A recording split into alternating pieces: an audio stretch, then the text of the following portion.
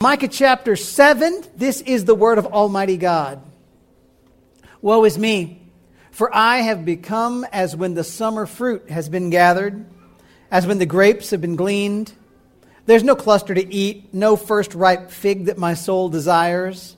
The godly has perished from the earth, and there is no one upright among mankind.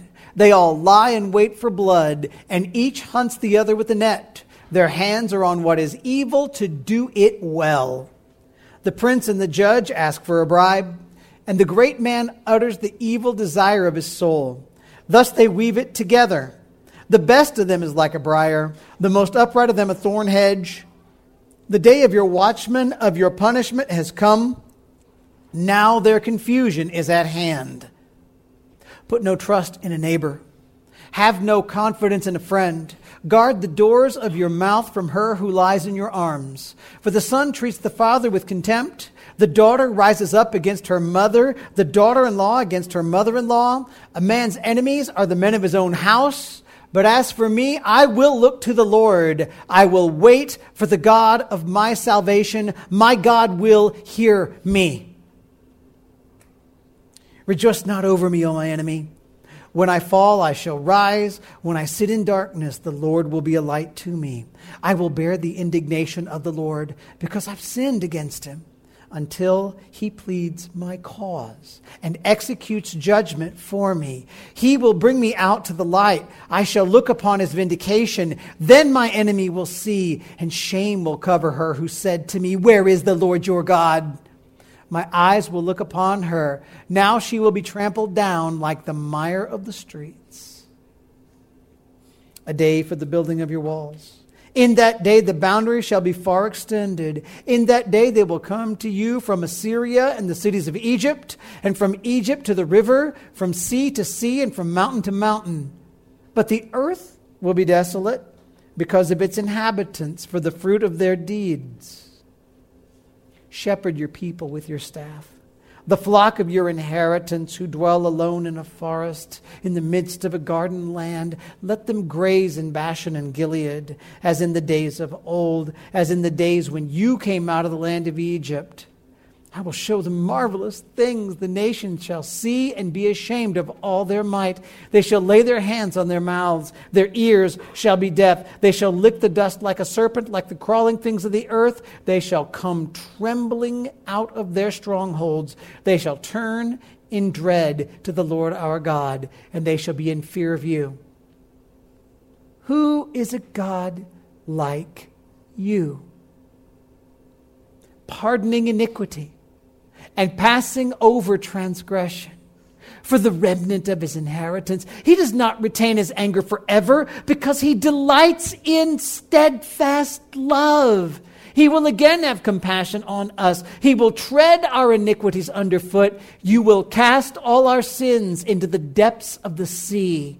You will show faithfulness to Jacob and steadfast love to Abraham, as you have sworn to our fathers from the days of old. Pray with me, friends. Lord, as we wrap up this glorious prophecy, I ask you this: point us to Jesus. Do your work in your people for your glory, we ask in Christ's name. Amen. And you can be seated. When we started our look at the book of Micah, I told you to imagine an ugly world. Imagine living in a world where the powerful abuse the powerless. Imagine living in a world where political leaders ignore justice for worldly pleasure and financial gain. Imagine a world where a real danger of violence, perhaps military violence, threatens the stability of society. Is such a world hard for you to imagine? Imagine a world where some who call themselves the people of God abuse and take advantage of others. Imagine a world in which some of those who call themselves the people of God take part in worldly activities, ignoring God's word for the sake of modern comforts.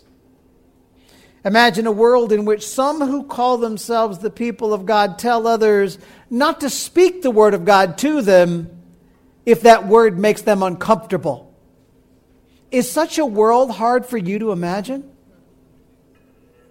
Over the past 6 weeks, 6 messages, we found that such a world is not at all hard to imagine. It was the world of Micah's day, and in many ways it's the world of our day. Still today, many leaders are corrupt, wouldn't you agree? Still today, many strong people oppress the weak. Is that true? Still today, many who would say that they know God act as if they don't. Still today, those who love God need God's help if they're going to survive. Micah prophesied more than 2,700 years ago. He spoke truth into a corrupt society, and over a set of 3 prophetic cycles, Micah called on the people to turn away from sin and find hope in the Lord.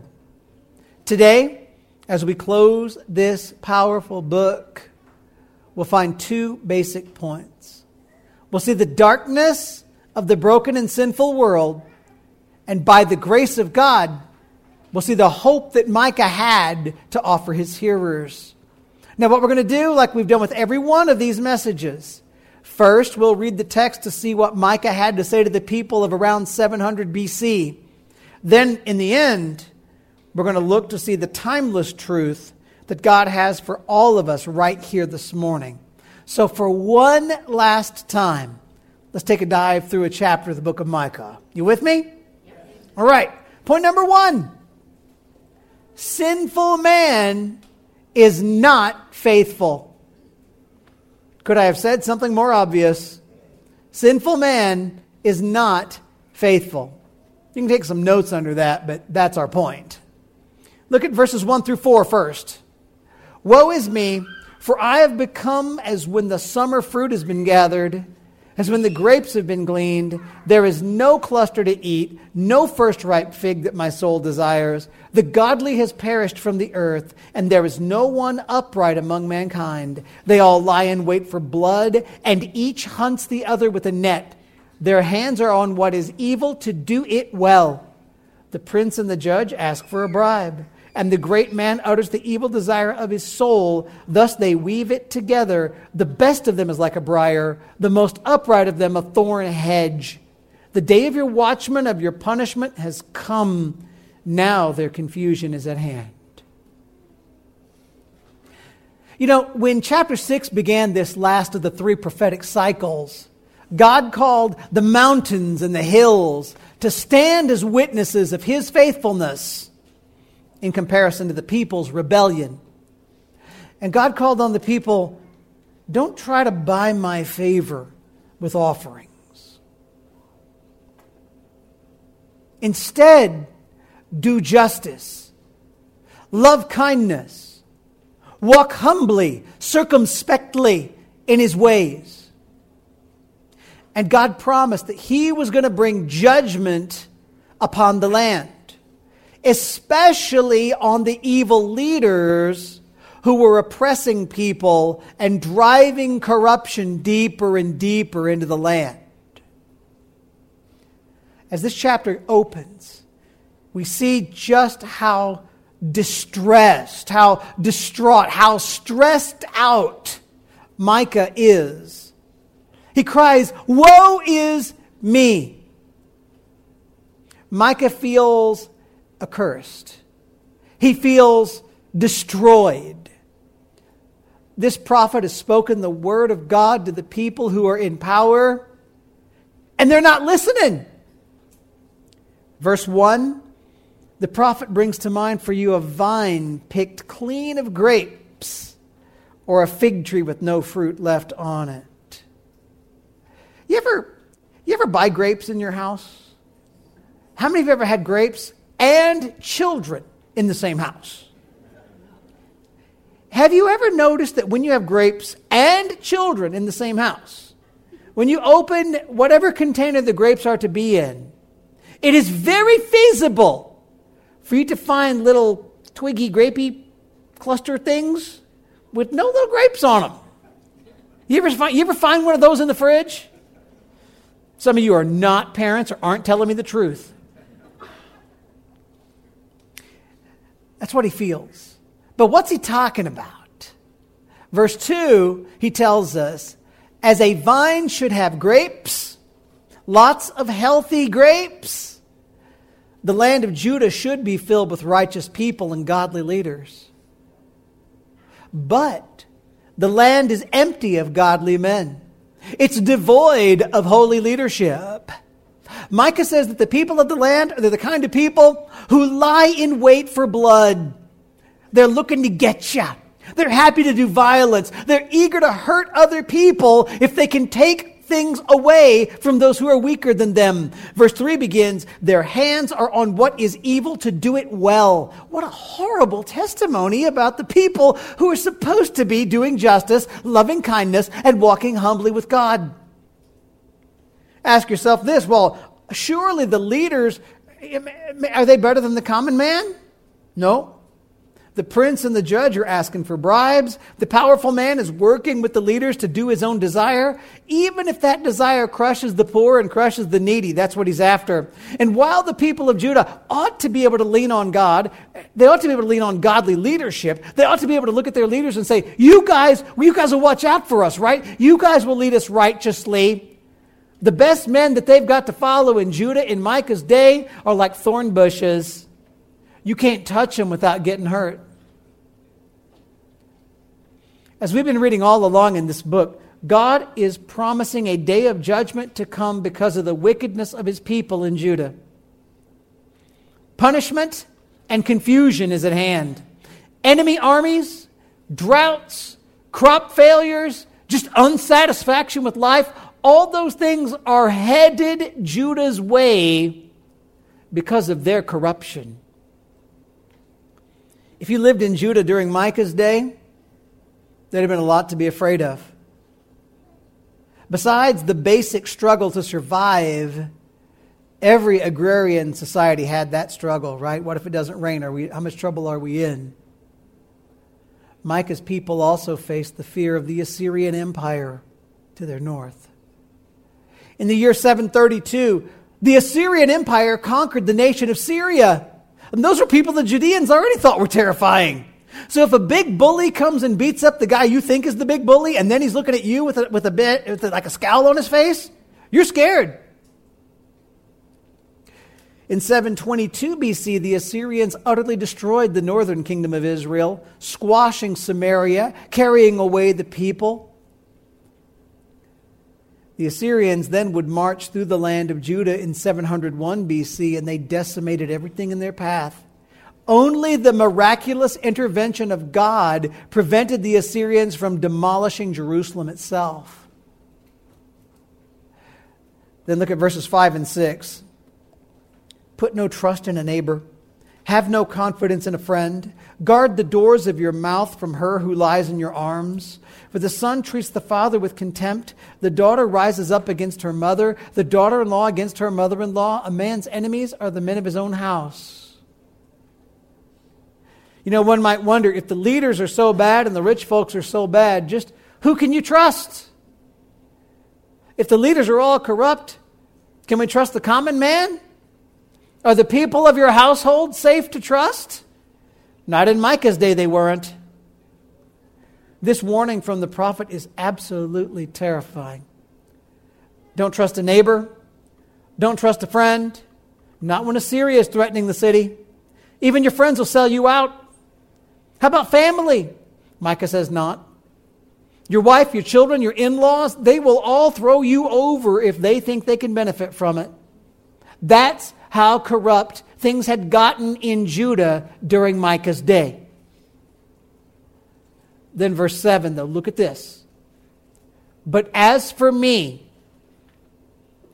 I will look to the Lord. I will wait for the God of my salvation. My God will hear me. What's Micah going to do? Leaders are not safe. The rich are corrupt. Judges and princes take bribes. You can't lean on friends. You can't lean on family. Micah will lean on and wait on the Lord. Micah believes the Lord is faithful, and the Lord will hear his cries. Micah will set his hope completely on God. In this entire passage, Micah has painted for us a very dark, dismal picture of human nature. But be honest with me.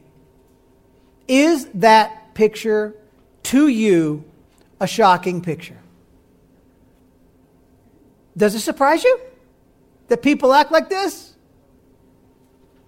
If you've been with us for the past 6 chapters, nothing about these words is a surprise for the people of Micah's day.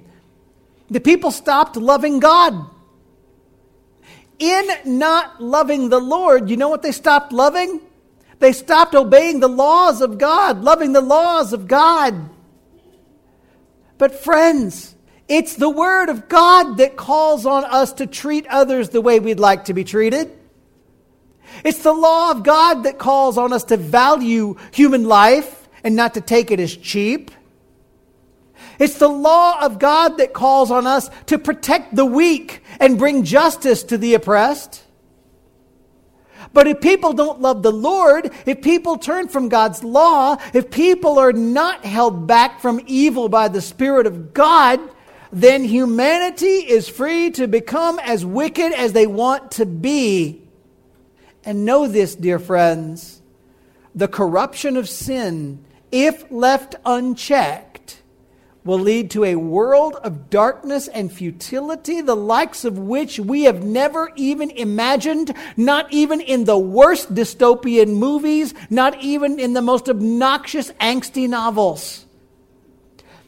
If we look back in history, we've seen glimpses of it, haven't we? The heart of mankind is wicked when left to itself. When divorced from the Word and the ways of God, man goes wicked. You saw it in the 17th century. Slave trade was wicked. The law of God would have said no. But men divorced themselves from the law of God or ignored the law of God, and they took people as if they were animals. In the 20th century, the Holocaust, we saw this ugly heart. In the evils of racism, we've seen this ugly heart. In the modern embrace of the murder of children in the womb and in abortion, we see this ugly heart. In the mutilation of healthy young bodies in the transgender cause, we see this heart. Should we then be hopeless? Micah's not. While Micah knows that mankind around him is not going to turn from sin on their own, Micah knows something else. Micah knows the God who made him. And Micah knows what point number 2 is going to be. The final point for this book. Point number 2, God is faithful. God is faithful. As we read to the close of this book, this last bit looks like a song. It looks like a hymn of trust in the faithfulness of God. It has 4 stanzas. And each bit of this hymn, each verse of the song, highlights for us something glorious. So look at 8 to 10, stanza 1 of the hymn. Rejoice not over me, O my enemy. When I fall, I shall rise. When I sit in darkness, the Lord will be a light to me. I will bear the indignation of the Lord because I've sinned against him until he pleads my cause and executes judgment for me. He will bring me out to the light. I shall look upon his vindication. Then my enemy will see, and shame will cover her who said to me, where is the Lord your God? My eyes will look upon her. Now she will be trampled down like the mire of the streets. Bruce Waltke describes this little stanza of the hymn as Lady Jerusalem confessing. Perhaps it's the city. Perhaps it's the people of God. But this little section is a right and godly response, a repentant response for the nation. Verse 8 looks at the gloating enemies of the people of God. And it says, don't gloat. Don't rejoice when I fall. Don't rejoice when Judah is finally overrun. When Judah is overrun by the Assyrians, when Jerusalem is sacked by the Babylonians, do not rejoice over our distress. Jerusalem says, because I will not fall so as to be utterly destroyed. I will rise again. I will be kept by the Lord. His light will overcome my darkness. Verse 9, the people of God understand they're going to suffer for a time the judgment of God, and they should. Why?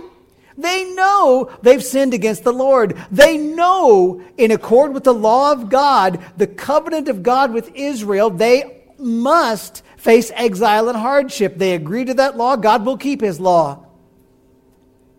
But Micah is speaking at the same time. Micah is speaking here at the same time as Isaiah is prophesying. They were contemporaries, right? You know that? They hung out, and I don't know if they hung out together or not. It would have been a party, I'm sure. But perhaps, just perhaps, Micah is aware of both the judgment of God that faces Jerusalem with the Babylonian threat.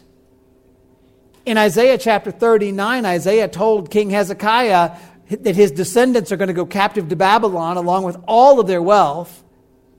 But Isaiah later tells the people of God that though they will go captive to Babylon, God will raise up a king, specifically King Cyrus by name, who will return them to their land. Listen to Isaiah 44, verses 24 to 28. Listen to how specific this gets. First, thus says the Lord your Redeemer, who formed you from the womb. I am the Lord who made all things, who alone stretched out the heavens, who spread out the earth by myself, who frustrates the signs of liars and makes fools of diviners, who turns wise men back and makes their knowledge foolish, who confirms the word of his servant and fulfills the counsel of his messengers, who says of Jerusalem, she shall be inhabited, and of the cities of Judah they shall be built, and I will raise up their ruins. Who says to the deep, be dry, I will dry up your rivers. Who says of Cyrus, he is my shepherd, and he shall fulfill all my purpose, saying of Jerusalem, she shall be built, and of the temple, your foundation shall be laid. Listen with a little history, okay? I know I've done this a few times, but you got to see this. The Babylonians began the conquest of Judah in the year 606 BC. Cyrus, the king over the Persian Empire, decreed the return of the exiles to the land in 539 BC.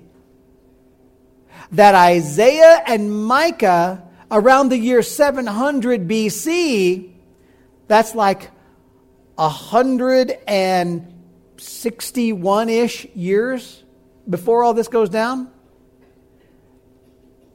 Is that right? Someone do the math for me. That they could tell the people, y'all are going to face the judgment of God. And your land is going to rise again because a king named Cyrus, who hasn't been born yet and won't be born for more than a century, is going to send you back. That they can do that? That's something only God can do, folks. And this is precisely what Micah is singing about in verses 9 and 10. Also in verse 10, Micah warns the enemies of God that one day they're going to see the vindication of God's people. One day, those who have rejoiced in the weakness of God's people, they're going to see God raise those people up.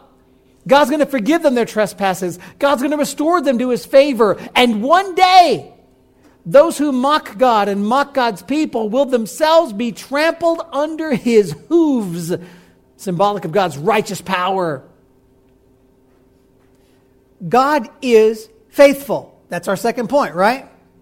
In the first stanza of the hymn, God is faithful to vindicate his people. God will faithfully judge. God will faithfully pardon. God will faithfully keep his own. But now look at the second stanza, verses 11 to 13. a day for the building of your walls. In that day the boundary shall be far extended. In that day they will come to you from Assyria and the cities of Egypt, and from Egypt to the river, from sea to sea, and from mountain to mountain. But the earth will be desolate because of its inhabitants, for the fruit of their deeds. So, one might think, reading that last stanza, 8 to 10, that only the people of Judah, only the physical descendants of Abraham through the tribe of Judah have hope in the Lord. But nothing could be further from the truth. In point of fact, God's true people, the true Israel of God, it's not just those descendants. The true Israel of God is a new nation, a sacred people made up of people from all the nations. Now, verse 11 talks about the building of walls, and you're probably thinking city walls right there, but don't. It's actually, the words, the Hebrew there, it's the walls that you would use around a sheepfold. It's not the building up of walls with battlements on top of them. So what are we saying? God says, I'm going to bring in all my sheep, and I want you to look at who comes. Verse 12, the sheepfold, besides including people from Jerusalem, is going to include sheep from Egypt, from Assyria, from the mountains to the rivers to the seas. Do you understand here, friends? God is building a kingdom for himself, made up of people who come to him out of every nation all over the whole wide world. Now, outside the walls of God's sheepfold, the people outside of his grace, there is destruction. There's desolation, verse 13. But those who willingly come to the Lord and get under the grace of God have life, green pastures. But those who oppose the Lord, they've got desolation and destruction. God is faithful. God will faithfully build his kingdom. And thanks be to God, that kingdom is for people of any background, any nation, any ethnicity, any color, any wealth level, anything, if they will come to Jesus in faith. Let me ask you, how many of you are naturally born Judeans? Any of y'all? How many of you are glad that you're not excluded because you're not a natural-born Judean? There you go. Verses 14 to 17, stanza 3. Shepherd your people with your staff, the flock of your inheritance who dwell alone in a forest, in the midst of a garden land. Let them graze in Bashan and Gilead, as in the days of old, as in the days when you came out of the land of Egypt. I will show them marvelous things. The nations shall see and be ashamed of all their might. They shall lay their hands on their mouths. Their ears shall be deaf. They shall lick the dust like a serpent, like the crawling things of the earth. They shall come trembling out of their strongholds. They shall turn in dread to the Lord our God, and they shall be in fear of you. So the third verse of the hymn calls on the Lord to shepherd his people just like he shepherded his people when he brought Israel up out of Egypt. Because God brought them up out of the wilderness wanderings. He brought them into the promised land. Micah says, oh, let us go from the forest to the garden. Let us enter into the Lord's promised rest, grazing in Bashan and Gilead. That's a reminder of the entry of Israel into the promised land. And all of this is going to be marvelous for the people of God. It's going to be great. But in contrast, 16 and 17 show us the nations that continue to oppose the Lord and who fight against God's people. You know, it may look like the oppressive nations like Assyria get some victories. God will never let their victory stand. Eventually, under the sovereign judgment of God, the nations are going to be ashamed of their former pride. Their foolish self-confidence and their military might will shame them. And the Lord promises in verse 17 that the nations will humbly come in submission to the people of God. God is faithful. Micah wanted the people of God to know that though the world seems shaped to oppose the people of God, it will not last forever. Ultimately, the people of God, under the leadership of their holy Lord, will be victorious. Eventually, God's people will experience nothing but God's favor. Eventually, the wicked who oppressed the people of God will be humbled under God's mighty rule. A day is coming, friends, when everything in the world will be set right, all over the world, to the glory of God, to the good of God's people. And what a great hope that must have been to the people who had so much to fear when they were right there between rising hostile empires. And now, I want to tell you, as we get ready to wrap up, you're not ready to wrap up yet, right? We can do this for a little while longer. This is my favorite part. This part's been good so far. This is my favorite part. 18 to 20. Who's a God like you, pardoning iniquity and passing over transgression for the remnant of his inheritance? He does not retain his anger forever because he delights in steadfast love. He will again have compassion on us. He will tread our iniquities underfoot. He will cast all our sins into the depths of the sea. You will show faithfulness to Jacob and steadfast love to Abraham as you have sworn to our fathers from the days of old. Micah asked the question, who is like the Lord our God? What's the obvious answer, friends? Nobody. God is holy. Therefore, there has never been anyone who is like unto the Lord our God. God is holy. God is perfect. God is utterly different than any of the false gods that mankind can imagine. And one thing that distinguishes God from the false gods of the world is God's faithful love, his loving kindness, his faithfulness to forgive, to pass over our transgression. How many of you know that you're guilty of stepping over the line into the realm of evil against the Lord? Have you ever done that? If you don't think you have, you have. If you do think you have, you have. You've walked intentionally across the line. You've walked accidentally across the line. You've crossed the line. What glorious news that God forgives transgressions. Micah is telling the people of Judah, God will not remain angry with you people in Judah forever. No, God delights in chesed, steadfast, never giving up, never failing, covenant-making, covenant-keeping love. God says, I will keep a remnant of my people that I might keep my covenant promises and that I might not utterly destroy this nation. And look at the joy of verse 19. God will time and time again have compassion on his people. God will tread their iniquities underfoot. He will take what should condemn his people and he'll throw it on the ground and he'll walk over it. And then it gets even better. God will take the sins of his people and he will throw those sins far into the depths of the sea.